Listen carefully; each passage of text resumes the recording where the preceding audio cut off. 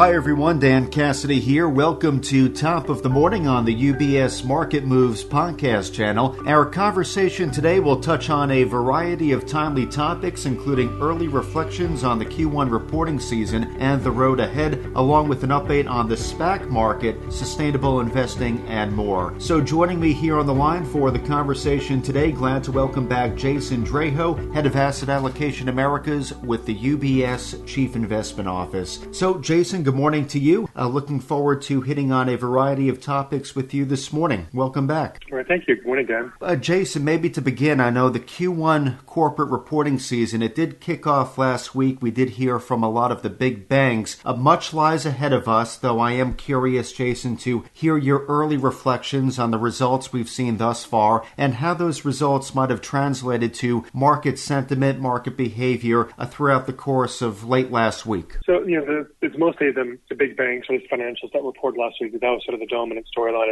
They just kind of began late last week. The numbers from the banks for Q1 were very strong. Great capital market activity from underwriting, from deal making. So that was good. Where there was, I guess, not a concerning time, but definitely there's some little more sluggishness on bank lending, which might in other situations be a bit of a red flag or at least a yellow flag. But I think what it appears to be is a situation where lending is down because demand from both consumers and corporates and businesses is actually down because they are just so flush with cash. You're seeing, households pay down credit card debt, corporates pay down, their revolver agreements. Capital markets are wide open for companies that want to go and issue bonds. So even some major banks last week issued, had offerings of like $15 billion worth of bonds to the public markets. So I think it's more of a sign of there's just not a lot of need for bank lending at this point in time because people have other sources of capital. In terms of the market reaction, look, the market was up last week, but I think banks underperformed slightly. So on the news, there was a slight underperformance relative to the market, which would indicate that a lot of good news was already expected. So I think that if we sort of extrapolate that, I think it tells us that expectations for Q1 earnings, really for the whole year, are quite high. So it's a reasonably high hurdle. That said, we're looking at roughly 30% earnings growth in Q1. So Q1 this year versus Q2 last year, and just a little over 30% for the whole year. So I think that's good numbers as expected. I think what look for is kind of what do we see as earnings season kind of ramps up in terms of kind of future guidance. Any potential stress points that companies are identifying. Jason, thank you for those observations, including some thoughts on how the U.S. large-cap banks performed relative to the broader market despite those results you had shared with us. So as a follow-up, I'm curious, looking out over the next few days, the week ahead, what will you be keeping an eye on? I know we'll have further earnings. We'll be hearing from the ECB, European Central Bank, a bit later this week, and even movement within the 10-year Treasury. I know last week it came down as low as 1.55. This morning, I think we're around the 1.6. But what are your thoughts, Jason, and what will you be watching out for over the next week? Well, I think it's continued focus on earnings.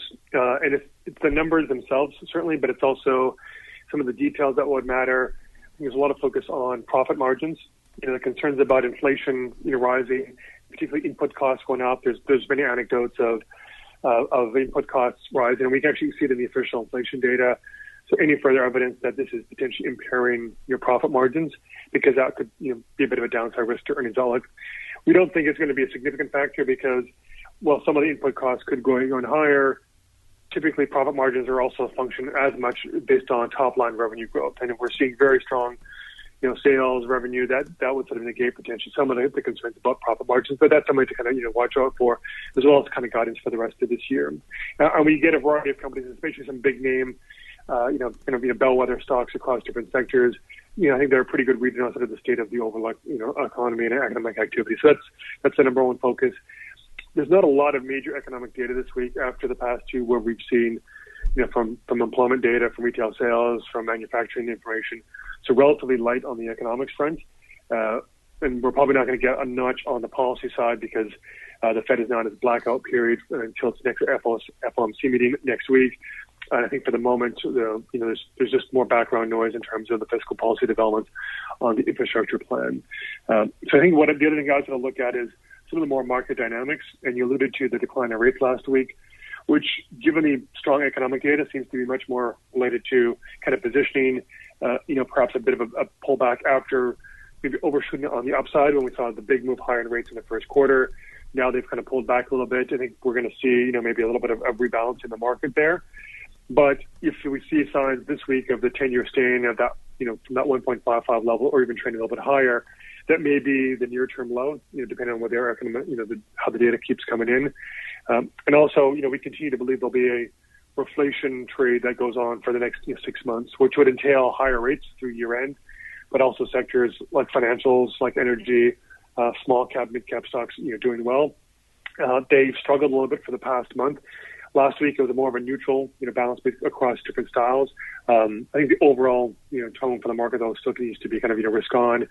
But seeing some of those market dynamics, play out could give us a bit of indication like where investors are looking next to put on risk as we continue to kind of move through the earnings season and more economic data comes through, confirming a very, very strong recovery in the second quarter. Well, thank you, Jason, for that preview as well as that explanation on the movement in rates we have been seeing over the past week or so. And many of the topics you shared with us, I'm sure my colleague Griffin Marie will be recapping on the Weekend Review preview top of the morning on Friday of this week. So we'll look forward to that. I do want to switch gears a bit, Jason. Maybe we can check back in on a topic that we have previously covered here on the podcast quite a few times, that being the SPAC market coming off strong momentum in 2020. I'm curious, Jason, how did the SPAC market perform over Q1 of 2021, and what might be some of the implications of recent regulatory developments to investor participation in the SPAC market and the market's momentum? Well, if we were to characterize the Q1 story for SPACs, it was very much in like a line, out like a lamb. The year began with a bang. I think it was, maybe already January 3rd or 4th. Very early in the year, there was a number of new SPACs were being created every single day, which led to a very torrid pace throughout the whole quarter. 283 SPACs were created. They went public through an IPO, raising a total of $93 billion to fund acquisitions. For context, those are higher numbers than all of last year. So, the first quarter, and the bulk of that incurred really through the first 2 weeks of March, was already stronger than last year. It was a pace that ultimately was unsustainable because if you extrapolate those numbers for the full year, we're looking at over 1,000 SPACs, like almost 1,100 SPACs created, raising, $350 billion. There's simply not enough private companies that they can acquire to take it public right now to be able to kind of fulfill that essential demand, in the next 2 years in which they have to kind of complete an acquisition. So a moderation of pace and supply was likely. The returns were very strong throughout at least the first 6 weeks, and we saw this going back into last November, a rise in SPAC share prices that continued very strongly up into mid-February, and then we saw a bit of a popping up, so to speak, of the prices. And part of that was attributable to the rise in rates. As the rise in rates happened throughout the quarter, it really accelerated starting around the second week of February, continuing on into the second week of March, during which time the 10-year Treasury yield was up about 47 basis points. This matters because as rates rise, the opportunity cost of holding kind of growth stocks, and SPACs are definitely in the speculative kind of growth category, it becomes more expensive. And just from a pure valuation perspective, we know that holding everything else constant, if you get as much as a 10 basis point rise in the discount rate that you're using for, say, the 10-year yield to value SPACs, for a company that has a PE multiple of 40, that's going to lead to a 4% decline. And if it's a 75 basis point move, roughly that would translate into around a 20% decline in the valuations. And that's sort of what we saw, that from kind of peak to trough, the SPAC kind of index was down around 20 to 25% from kind of February to March. And it hasn't really kind of bounced back since. So it sort of, poked, at least a little bit of a bubble that was forming. And it was clear if you look at just the performance of SPAC share prices around the merger announcements. So as a reminder, when a SPAC goes public, its intention is to buy a company, but there's no real news until the company actually, the SPAC announces they're going to acquire a company. So the share price should stay relatively flat around the $10 offer price until we get news of this acquisition. And then it usually pops and then kind of moves from there.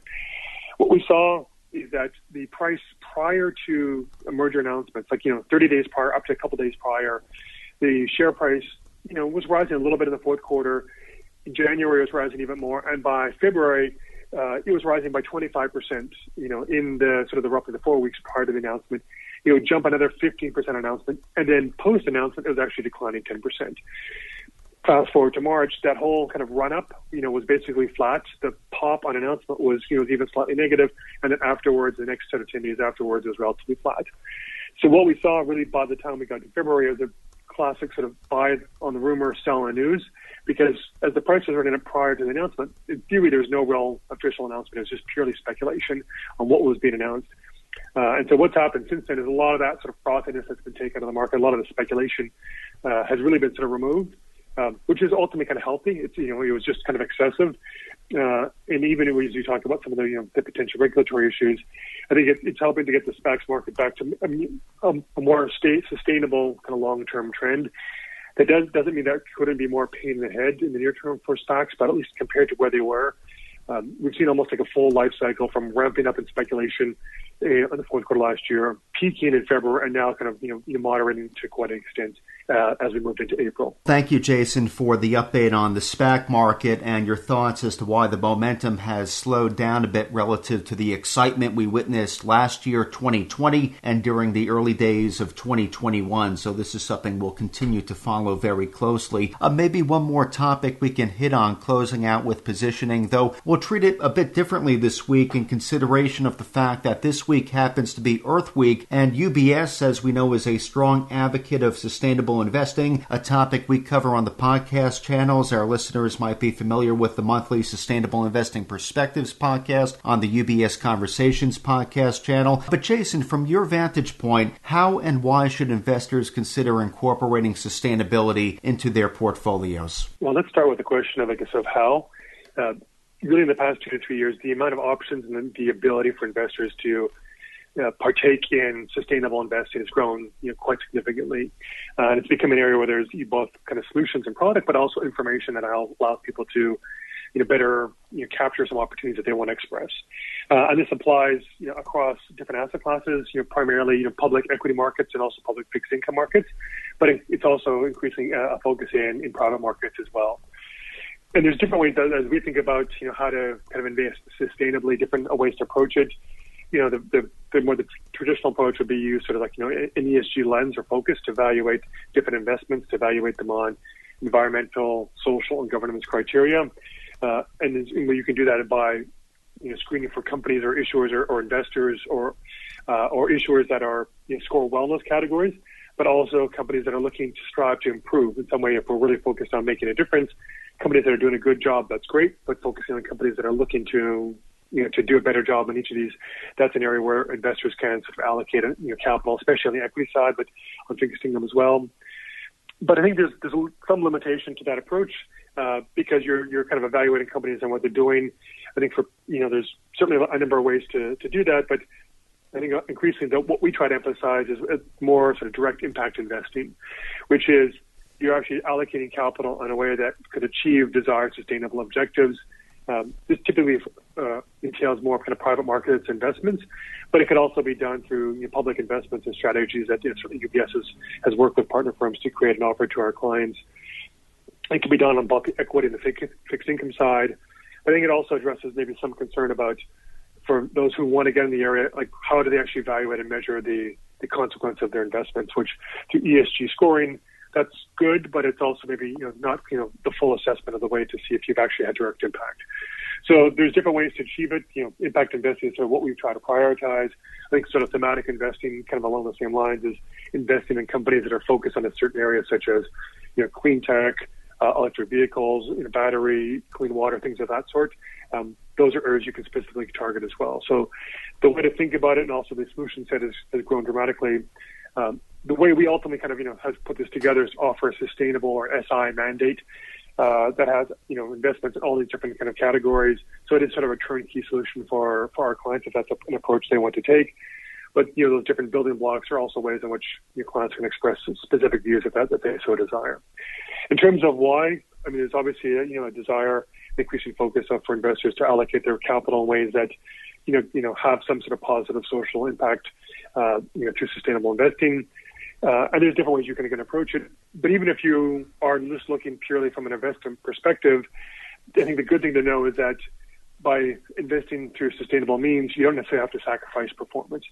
And we've seen that just even over the past 2 years, where our sustainable offerings, especially on the equity side, but across both equities and fixed income, have performed as well as, or even better than, very sort of standard broad benchmarks for different asset classes that are not SI focused. So what it's telling you is that you can get sort of the sustainable benefits without having to sacrifice your performance.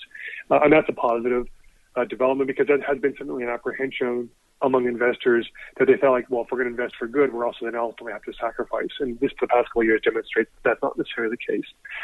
But even more than that, I think what's becoming clear is that the framework of thinking about sustainable investing, certainly ESG investing, sort of integrated into your whole process, also helps almost on the risk management side.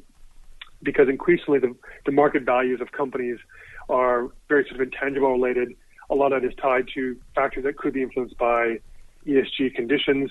So if something happens, and a company's exposed in a way that we weren't properly assessing, if that market event or that develops in the marketplace or the economy, that could have a negative impact on their share price. So just on making sure you understand their exposures and how that could impact their stock price is a way to sort of avoid potential pitfalls in your portfolio. So I think what we're seeing in terms of why the performance for sustainable strategies tends to be good is in part driven by the fact that it's also able to avoid some of the more maybe downside risks that without that approach you would have missed. So I think just from an investing perspective, it's proving to be a good way to evaluate companies and be aware of what's happening, because increasingly the markets are trading on this information. So if you don't give that consideration, you may be also almost leaving some returns on the table. This is all in addition to the benefits that you would get and you can sort of achieve by just having a sustainable lens through your investments as well. So lots of different ways how you can invest that are going, but also good reasons now why to invest, at least think through and understand how this can impact your overall portfolio. Jason, very productive conversation to begin the week. Appreciate your insights into an assortment of topics that are on the minds of investors, including how investors can approach an allocation into sustainable investing. Several of these topics covered today we can certainly follow up on during future conversations. I will point out later this week for the month of April, we will be having our monthly How Should I Be Positioned podcast conversation. I won't give away our special guest. I will say that he did join us up in the studio a couple of years back, but we will be touching on some of the items that we covered this morning and expanding on them. So looking forward to that conversation with you in a couple of days, Jason. Likewise, Dan. And again, today we have been joined by Jason Draho, Head of Asset Allocation for the Americas with the UBS Chief Investment Office. As a reminder to our clients and listeners, the UBS Chief Investment Office authors a variety of publications and blogs that touch on timely market developments, asset classes, as well as portfolio allocation. These resources can be located up on ubs.com/CIO.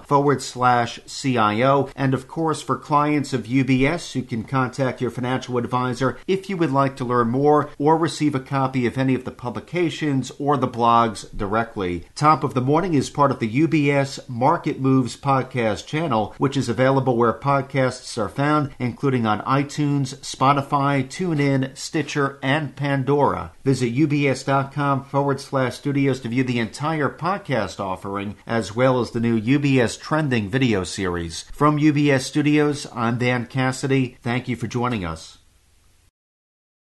UBS Chief Investment Office's investment views are prepared and published by the global wealth management business of UBS AG or its affiliate, UBS. This material has no regard to the specific investment objectives, financial situation, or particular needs of any specific recipient and is published for informational purposes only. As a firm providing wealth management services to clients globally, UBS AG and its subsidiaries offer both investment advisory services and brokerage services. Investment advisory services and brokerage services are separate and distinct, differ in material ways, and are governed by different laws and separate arrangements. In the USA, UBS Financial Services, Inc. is a subsidiary of UBS AG and a member of FINRA SIPC. For information, please visit our website at ubs.com/working with us. For a full legal disclaimer applicable to the independent investment views produced by UBS, please visit our website at ubs.com/CIO-disclaimer.